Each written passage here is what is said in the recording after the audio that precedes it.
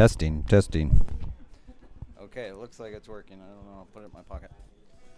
Okay, so this is Medical Minute 582. And it's titled Another Reason Not to Give Antibiotics. Okay, so this is, it comes from actually a true story. I saw a patient whose wife was caring for a disabled man, and he was pretty much a kind of a head injury patient. And I said, well, what happened? And she said, well, they gave my husband, who had a prolonged QT syndrome, they gave him Levaquin, and he had a cardiac arrest. And then I saved him. I did CPR and brought him back, but he never returned to normal. And then she went on to say it was for sinusitis, and they knew he had prolonged QT. And so she was rather angry, right? And I'm sure someone is probably going to have to face that one in court sometime. So, so my talk is going to be on prolonged QTC, and we all see EKGs, right? And one of the measurements is the QT and QTC. So, just to go over that, what exactly that is, because maybe not everyone knows. So, this is your basic rhythm strip with your P wave, and then the QRS, and then the T wave, right? So the QT duration is the depolarization of the ventricle all the way through the repolarization of the ventricle. So it's not counting the atrium.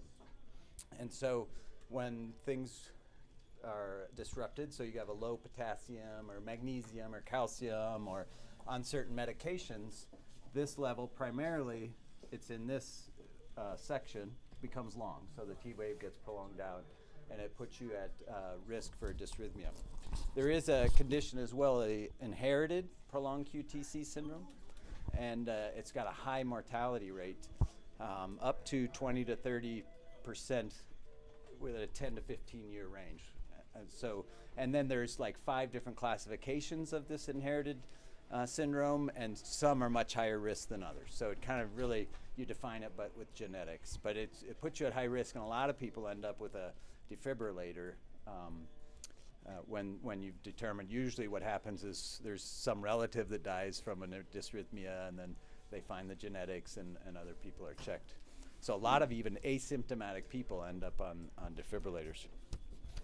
So the QTC that's just the QT. So on your EKG, you get a QT and a QTC. So QTC is the corrected one. So it bases it, you're going to get a shorter QT the faster your heart goes. So what it does is corrects whatever that QT is, it corrects it down to a rate of 60. So when you see the QTC, that's just like, well, what would this QT interval be if the heart rate was 60? And it just kind of gives you an average. And abnormal is greater than 440 for men and 460 for women. There's a little, and interestingly, I just found 2 EKGs were sitting over there. So this EKG, the both QT and QTC is the same. So it's 430. All right, this is a patient I just saw. And why is it the same? Because the heart rate's 60, right?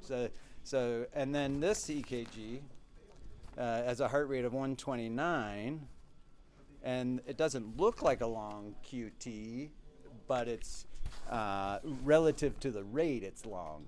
And so it actually has a 457 QTC, and it's not called out as prolonged. So it's actually probably prolonged based on the rate, but our EKG didn't call it that, so I don't know exactly what they're calling.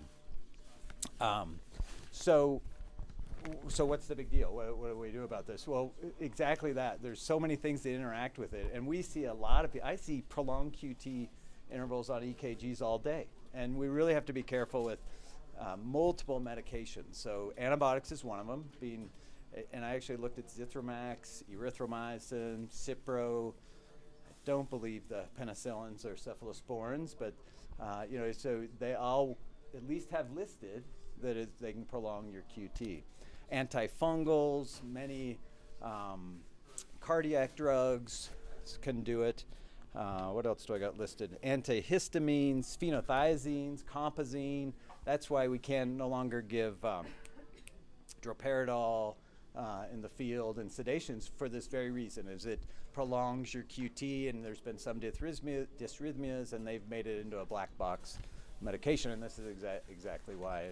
And now you can give it, but they just strongly recommend you have them on a monitor anytime you're giving those medications.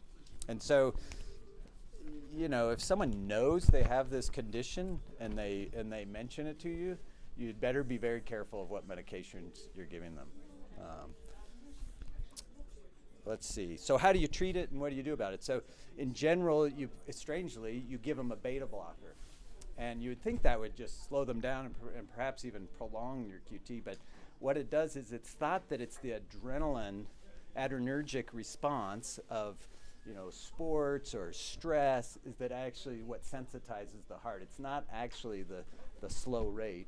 And so the beta blocker prevents that adrenergic response. The other things they do is they resect some of your sympathetic chain. So that's one of the treatments. And then an AICD. So they put in a defibrillator, and that's pretty effective in terminating the Torsade or the VTAC. So yeah, I mean, I'd say that the overall point is just be careful what you're giving people. And certainly if they mention that they have that as a history, make sure you're checking with Rachel before you give them any medications.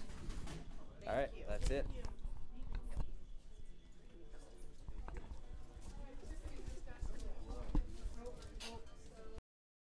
It was a husband that had, and that wife. So I had a wife that had got placed on antibiotics, but I think it was Cipro. The same thing happened to her.